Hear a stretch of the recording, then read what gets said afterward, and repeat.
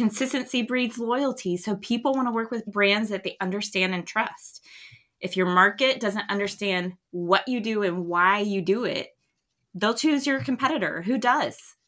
So clearly articulate your brand purpose. More purpose means more progress.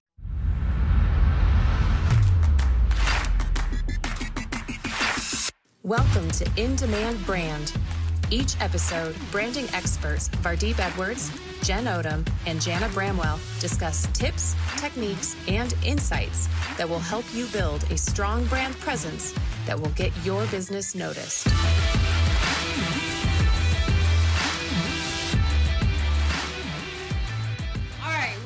Great show for you today. Today we are talking about brand strategy. What is brand strategy? What are all the different steps? And how do you know if you have a problem with brand strategy? If your organization has a problem with brand strategy, how do you know what to look for? So we take the several steps of brand strategy and we grouped them into 3 easy categories. So we're going to look at purpose, positioning, and personality. And within each one of those are 3 additional steps. So to start off, we're going to look at purpose. What is purpose? Why is it important for your organization?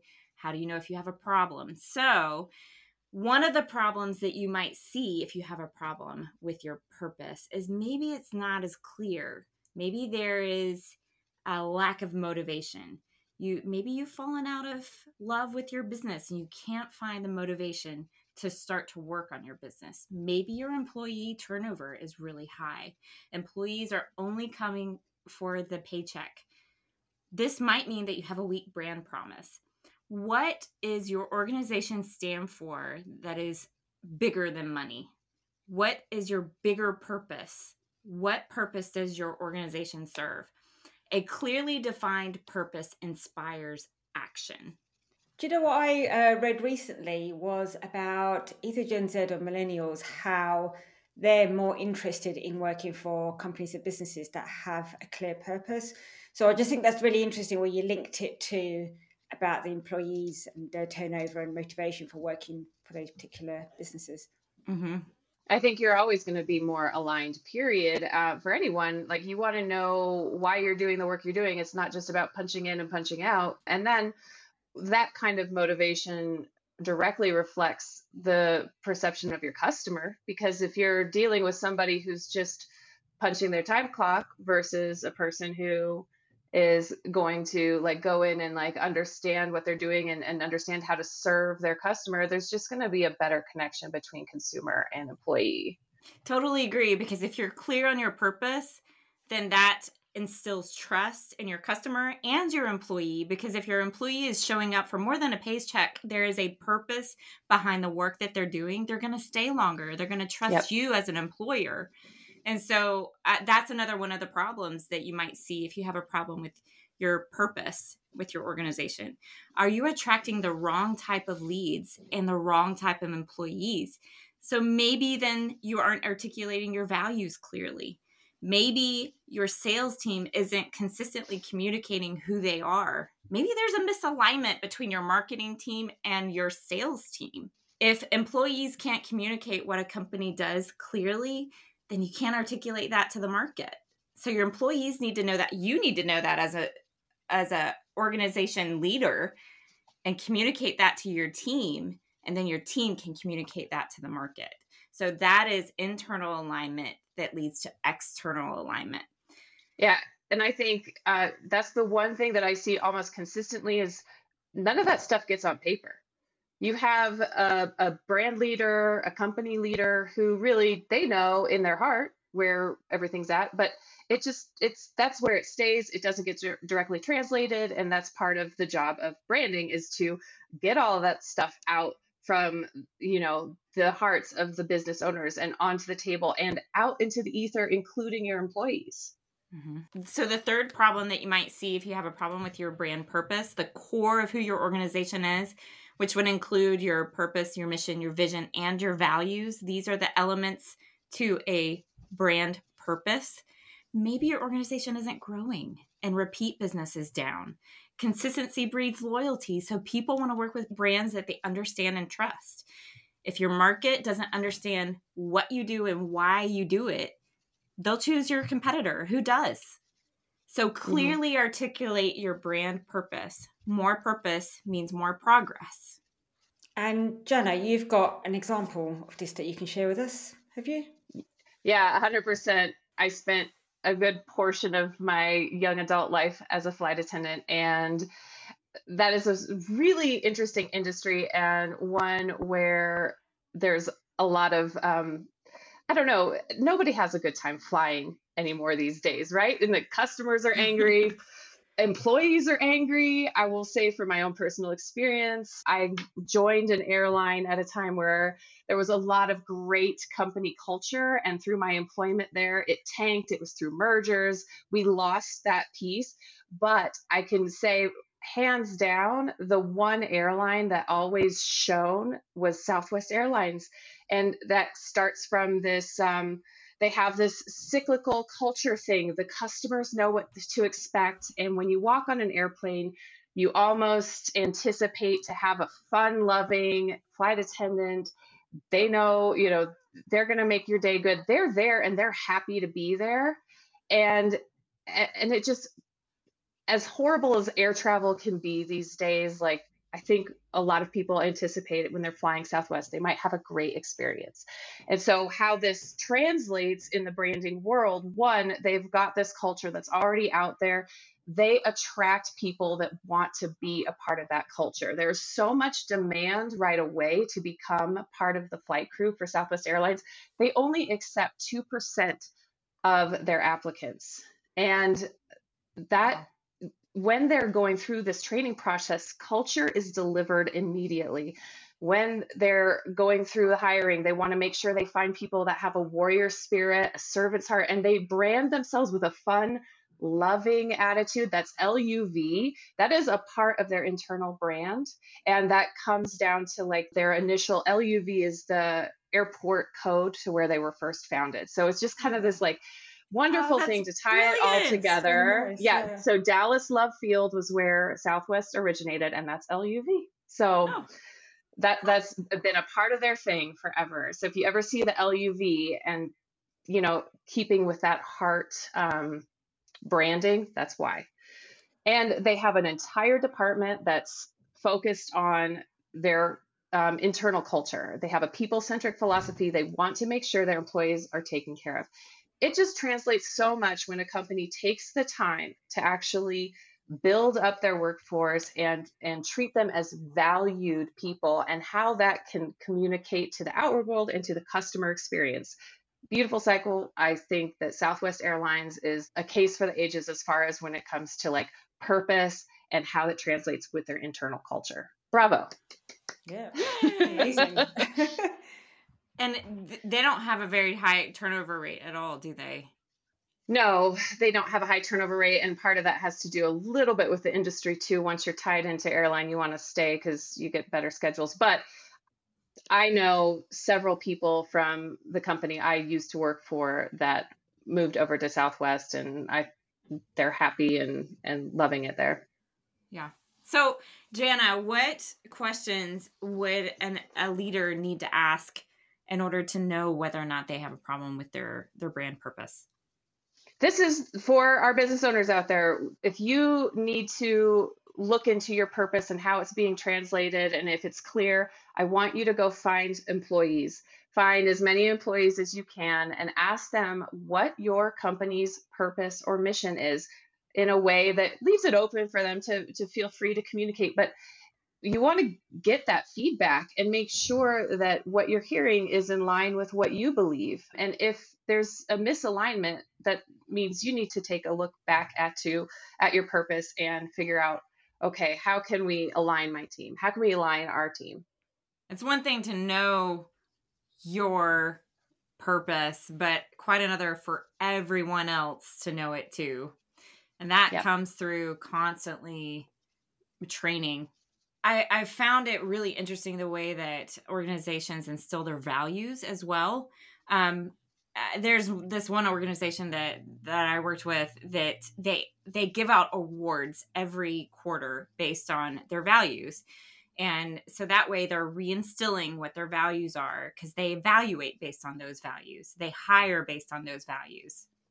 Have y'all seen any really unique examples of how people evaluate or instill the values within their companies? I think it's just really interesting. You said it actually reminds me of the school system, because I think they do that quite a lot, certainly at my children's school. The children, and it's interesting. You can kind of translate it and take it with you into organisations and businesses, because we're talking about that purpose, but it's also about making sure it's articulated, because there's no point in having a purpose if it's not going to be, right, kind of carried out. And when students and children start at school, and at the start of each academic year as well, they go through their values again. So it's quite interesting if organisations adopt that view as well, rather than assuming that new employees or even existing employees will know and understand what that core of the brand and the business is about. It's about the reinforcement and how it's measured and what it means to carry out those values and live by them in running that business. Yep. It's about buy-in all the way around. Okay, so our second division, so we have the brand purpose, and this is the core of an organization, their mission, vision, values, and then there's positioning. So what is positioning? Positioning is where your organization sits in the market. What makes you different from your competitors? Who are your competitors? Would you guys define positioning in a different way? No, I think that's perfect. And, you need to understand, you need to look outside your organization and look at the businesses that are doing a similar to the same thing that you're doing. You need to explore what makes you special or different. Other organizations can do things that might be better than what you do, but you need to own your different. You need to own your better. You're looking for how you're attracting that kind of attention, and you need to control that. So this is that part of, are you doing the work to understand how you're different, or are you being labeled as different by your audience? That could mean that you're maybe labeled in possibly a negative manner, and you don't know until you do some of this exploration, right? Mm-hmm. And so one of the good things that you can do, and I'll cover this a little bit later too, but work on a positioning map, essentially laying out some varying descriptors in your industry and ranges of where you could live in this map. This would be like being a vertical, horizontal axis, and just determining where you land and where your competitors land on this range to kind of see, okay, is this where we want to be? And if not, where do we want to be? And how do we change our messaging to get there, right? And I think Vardeep has a really great case study about in the rental car industry. Or is that correct?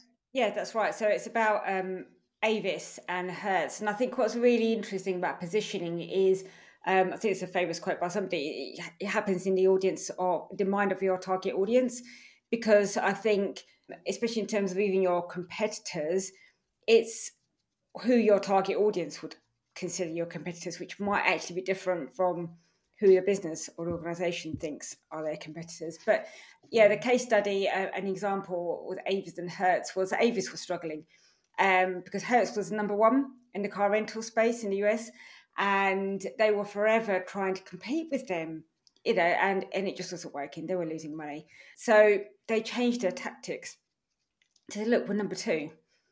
And they owned their spot. And as soon as they owned their spot, they changed their slogan to, we're number two, we try harder. And that was it. It worked for them because suddenly they had a clear position of where they were. So rather than trying to target and compete with the top and the number one, they owned their position. And actually it worked because not everybody wanted to go for number one, which might be more expensive or a different type of service. But, suddenly having that clarity around where they were in the landscape worked for them rather than against, which I thought was a really interesting way to kind of reposition themselves. It's finding that gap, right, in the market and who's not meeting that particular need. So for Avis and for Hertz, it was that price gap. Okay, we'll be number 2. Yeah. Jana, how would someone know if they have a problem with their positioning? I mean, like I mentioned earlier, probably examining your competitors, building that positioning map, looking at where you realistically are, and just truly thinking, okay, are we where we want to be? And determining where that place is and moving there. Or even in Hertz's case, they realized they were number 2 and they owned that space. So I guess you have to ask yourself as an organization, are you happy with where you are? And if you are, then how are you going to own that space in the right way? Or do we need to move to a different location in this positioning, in this environment? And what are we going to do to get there? My challenge to business owners, my question or my ask of you is to build yourself a positioning map and figure out where your business lands. So, Jana, how could a business owner build a positioning map if they've never done it before? So you want to create, like I said, a 2-axis, a vertical, a horizontal axis, and you want to have some descriptive words within your industry. So if we're going to look at maybe luxury brands, right? So they have a map where we've got prestige and price on the top and then affordability on the bottom. So that would be one range that brands could exist in, right? So you determine all the brands that are your competitors and where they might exist on this range or scale. And then you're going to take your x-axis, and you're going to say, okay, for luxury brands, are we exclusive? Are we more mass market? Now look at all the businesses, all your competitors, and put them on this scale. And then you should end up kind of with this flow, this map that shows you where you perceive your competitors to be and where you perceive yourself to be. An even better step would be to maybe go ask your target market. As Vardeep pointed out, sometimes where you think you are may not exactly be where you actually are in the minds of your market. And that's probably the most important, opinion is your customer's opinion. But if you don't have the access to do that, at least do it internally. Mm-hmm. Okay, our last section is personality, brand personality. What is brand personality? Well, some brand strategists use the brand archetypes. There are 12. And so how do you show up in the market? What do you look like, smell like, taste like, walk like, talk like? What if we are creating a love language between you as an organization and your target market? If this is a love relationship, how do we dress you in a way that's going to attract your target market? If you're going out on a date with someone, how are you going to dress? What shoes are you going to wear? What perfume or cologne do you wear that's going to attract that person? Maybe you don't wear any because the person that you want to attract doesn't like cologne. All of these things are super important. So the way that translates to a brand is fonts, colors, photographs, stories. All of these things are monumental in the way that you communicate to your target market. So Vardeep, what are some problems that an organization might have if they have a problem with their personality? What would they see?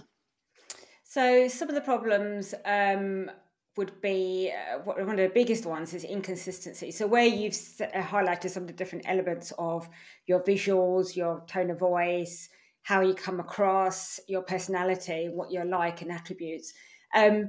If there's a lot, sometimes they're sort of cherry picked from different sort of types of feelings. So it might be that sometimes some elements don't look a bit harsh and direct, and then other elements are soft and caring. That might be an incongruity between how you look, your visual identity, compared to how you sound and what your language and your voice is like. So that inconsistency piece, because if you imagine, if you, like you said, kind of relating to people. If you come across somebody, and sometimes you do get that, if somebody who looks it's got a hard demeanor maybe, but then they open their mouth and they sound really soft and caring, but it creates that point of difference, doesn't it, in your mind, and it doesn't quite match. So what you want to do with your brand is to make sure everything matches and it creates the same impression regardless of what anybody sees to do with your brand. And it kind of relates a little bit to this lack of clarity, because having clarity around what your brand personality is gives it the focus, so then you know how it should sound, how you know how it should look. It helps you make those decisions a bit better, because then when you are choosing fonts, colors and imagery, for example, or design, it helps to direct what that needs to look like, and also what words and language then you want to use as well. So those, I think, are kind of quite linked. The other problem is that you might not be as, I want to say memorable, but maybe distinctive is a better word, because I think when your brand personality is clearly defined, it becomes quite strong because it is clearly articulated.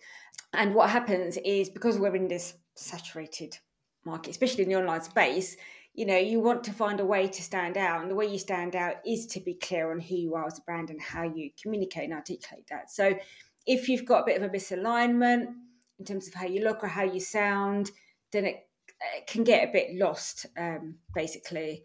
And that kind of leads into the other point about being misaligned with your audience, because I think what it does, it can create confusion in the end user's mind. So one, they might not remember you, but also they don't really know what you're about. So it's hard for them to connect with your brand, where, you talk about your date scenario, you connect because you understand what that other person is about. And that's what you want with the brand and their end user.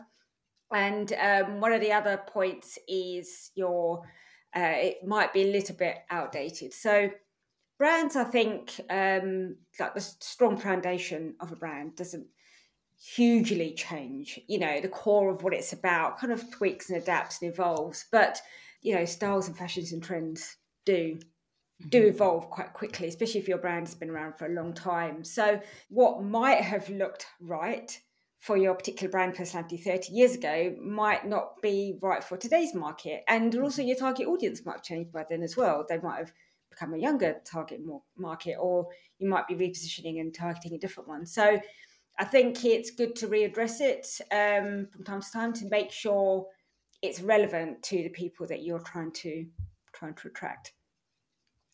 And a couple of examples I think do a really good job is Nike, for one, and it's probably one of my favourite brands, I think, to look at, because I just think they do a brilliant job, and they are very much the hero brand. So, and you can see that in everything they do. Their slogan is "Just do it." It's very direct.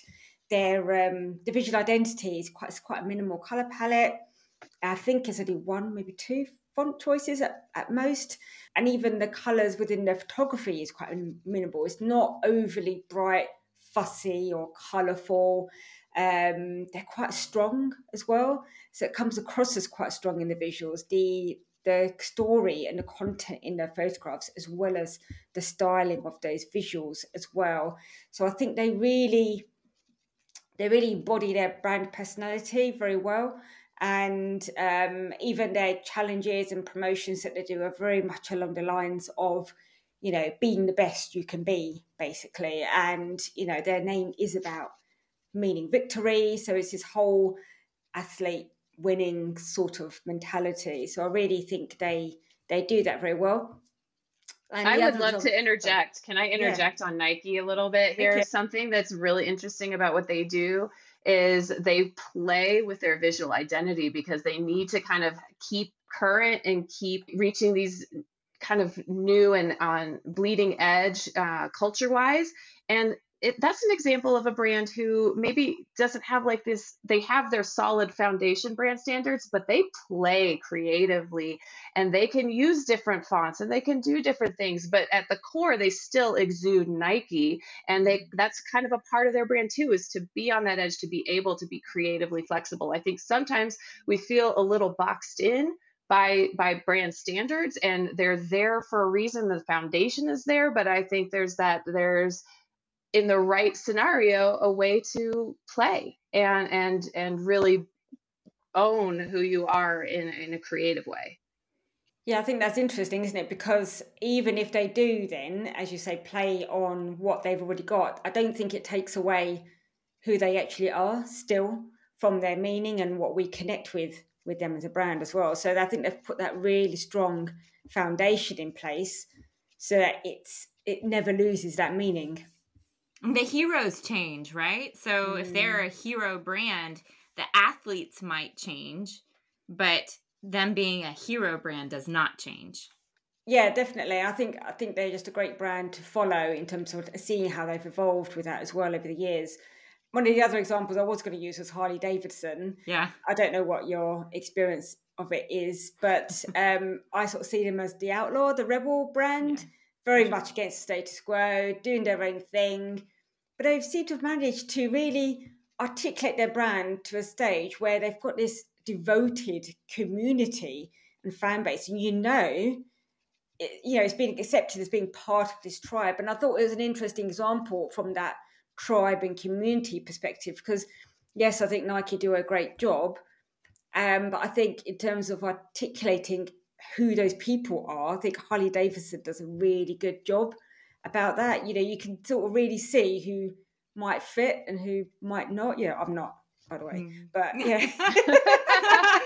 Well, you're not a rebel, Vardeep? Well, I'm not a motorcyclist, so yeah. I am. You are? And I am, and I agree.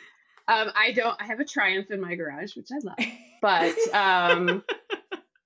you 100% can, when you think of a Harley person, I guarantee every single person is like, bing, they got that Harley person in their mind.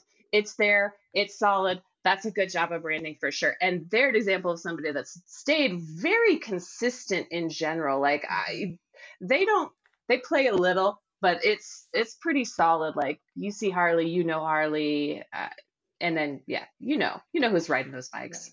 Well, as a rebel, they use a lot of grit, a lot of texture. Even in their typography has grit too. It's not super clean, and which is reflectant of their personality. Their personality is very gritty. It's very rebellious, and it's not clean and polished because that's not their brand. Now their logo is very clean. It's always super clear and crisp, but the way that they play with their design, because I think they're very playful too, and their copywriting is very playful, which appeals to their target market.